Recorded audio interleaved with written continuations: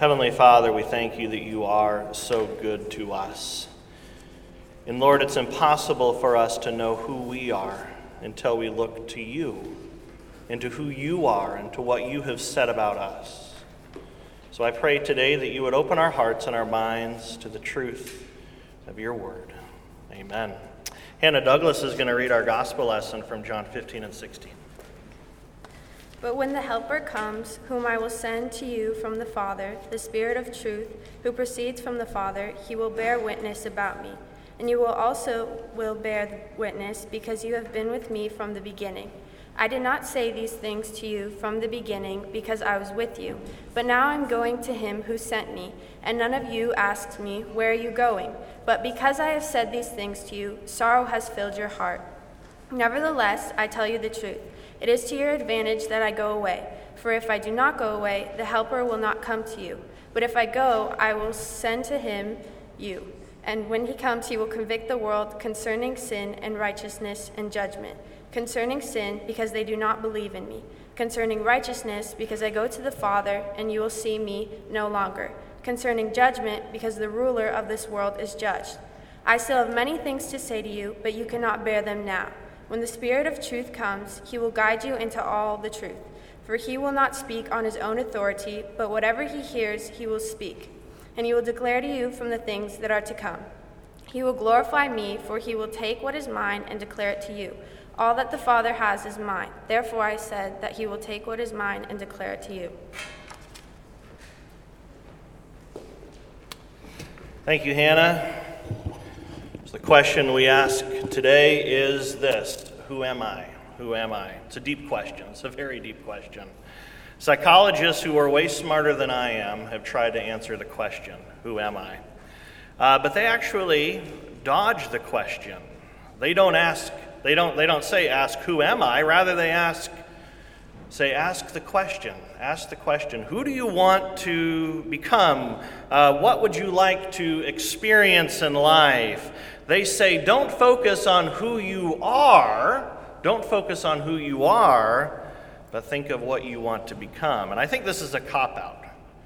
I think they're dodging the question. They don't want to answer the question, who am I? They say focus on what you want to become instead. I think they avoid the question because they don't have a very encouraging answer. Without God, there isn't an encouraging answer of who you are. You see, without God, all we are is mammals, or a collection of carbon and chemicals with electrical signals surging through our neural system, making our hearts beat, lungs breathe, and brains think. But that's just about all we are apart from God. Mammals, or a collection of chemicals and signals. Really, without God, all I am is almost an invisible speck in a really great big universe. Think of how vast and how incredible the universe is. Without God, all I am is almost an invisible part of that vast massiveness. But because I confess the reality of God, not just any God, but the one true God, the God of the Bible, the God who has revealed himself to us in the pages of Scripture, because I know that he is my Savior, I'm so much more than an almost invisible speck in a great big, vast universe. Did you know that the God who created this massive universe, he calls me his child? It's who I am. He is my Father, and I am his child. It's who I am. And brothers and sisters in Christ, that's who you are. You are a child of the King. So today the confirmation class is going to help me with the sermon. This is actually our last lesson from Luther's Small Catechism. We ran out of time, so I said, hey, let's make our last lesson the sermon. So they're going to help me preach the sermon today. So first of all, we asked the question, Megan, according to the Bible, who are you? Who are you? By God's grace, because I'm a believer and a follower of Jesus, I'm a child of God. John 1:12 says, "To all who received him, to those who believe in his name, he gave the right to become children of God." Did you hear that? To all who received him, to those who believe in his name, he gave the right to be called what? Children of God. That's who you are. You are a child of God.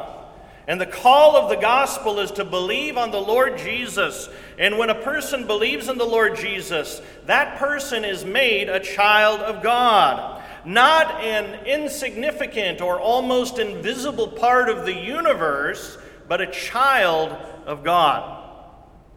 That's who you are. Hannah, according to the Bible, where did you come from? God allowed me to be conceived and watch over me even before my birth. Psalm 139 says, "I pray you because I am fearfully and wonderfully made."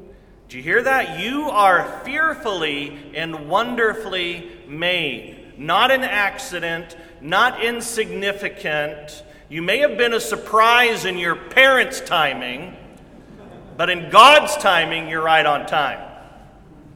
That's who you are. Your heavenly Father decided your conception, and you are of great worth to God, of greater worth than you could ever possibly imagine. And I believe that this is the message that the world needs to hear today. I get calls now on my phone, now that I'm volunteering as a chaplain, and it's amazing the number of people that take their lives. Why?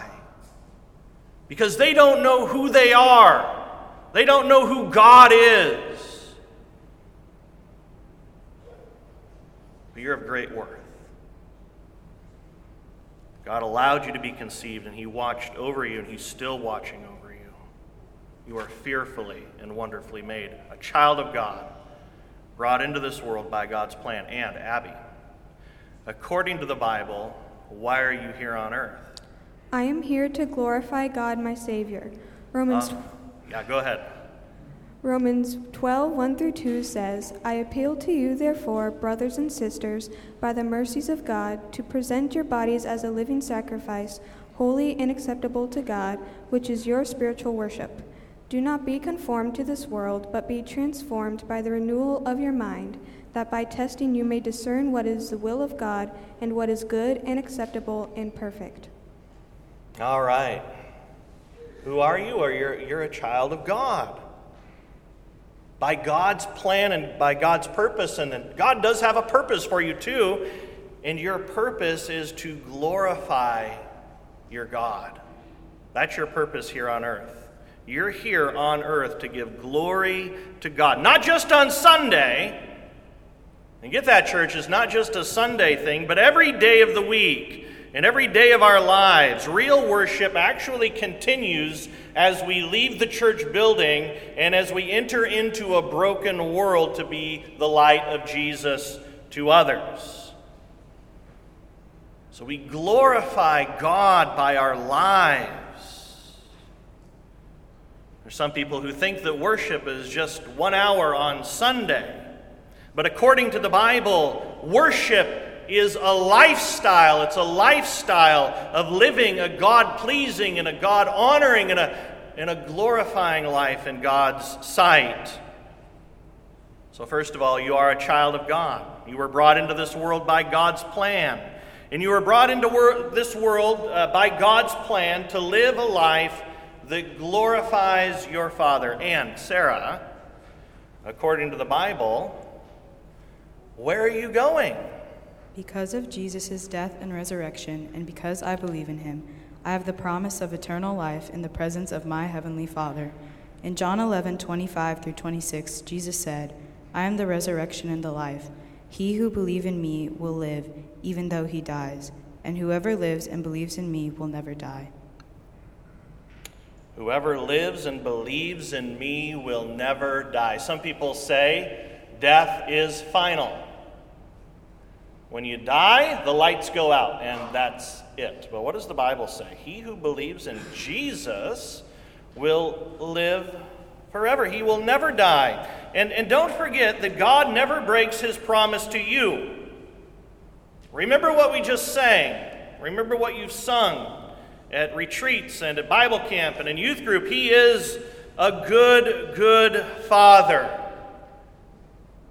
He is such a good Father that he never breaks his promises to you. And he's promised you eternal life. Eternal life belongs to you. So he never breaks his promises. You're a child of God, brought into this world by God's plan to live a life that glorifies your Father, and having the promise of everlasting life. And then last, Nick, according to God's word. How can you be sure of all this? How can you be sure of having eternal life with God in heaven? I can be sure of eternal life because of God's promise to me in the Bible, not because of any promise I make to him. 1 John 5:13 says, I write these things to you who believe in the name of the Son of God, that you may know that you have eternal life. You get the last part of that verse, that you may know that you have eternal life. Today you can know without a shadow of a doubt that you have eternal life. And remember this, eternal life is a free gift. Heaven is a free gift. You can't earn it, and you don't deserve it. And also remember this, class, that we're all sinners. We can't save ourselves. We cannot save ourselves. There's nothing that we can do. There are no good works or religious devotion, not even confirmation is a good work that can save you. We're all sinners and we can't save ourselves. And God, He loves you. He loves each and every one of you unconditionally. And He promises you that love today. He doesn't want to punish you. But remember this, God must punish sinners because He is a just God. And that's why He sent Jesus. Jesus, who is true God and true man. He sent Jesus to die on the cross, to pay the price for your sins, and to rise again to purchase your eternal life. And we receive the gift by faith alone. And remember, faith isn't just head knowledge, nor is it temporary faith. But faith is what? To trust in Jesus alone. That's something I had you memorize in confirmation. Eternal life is a free gift. We're sinners. God loves us.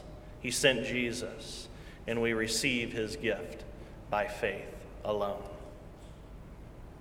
That's who you are. You're a child of God, forgiven and redeemed. You're a child of God.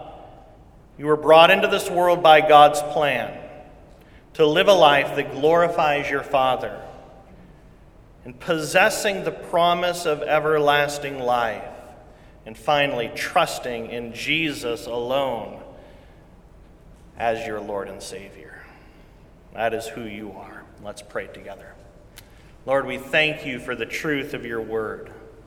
We thank you for the truth of the gospel, and I pray that each and every one of us would stand on the rock-solid, firm promises of this reality of who you are as a good, good Father, and who we are as your children who are deeply loved by you.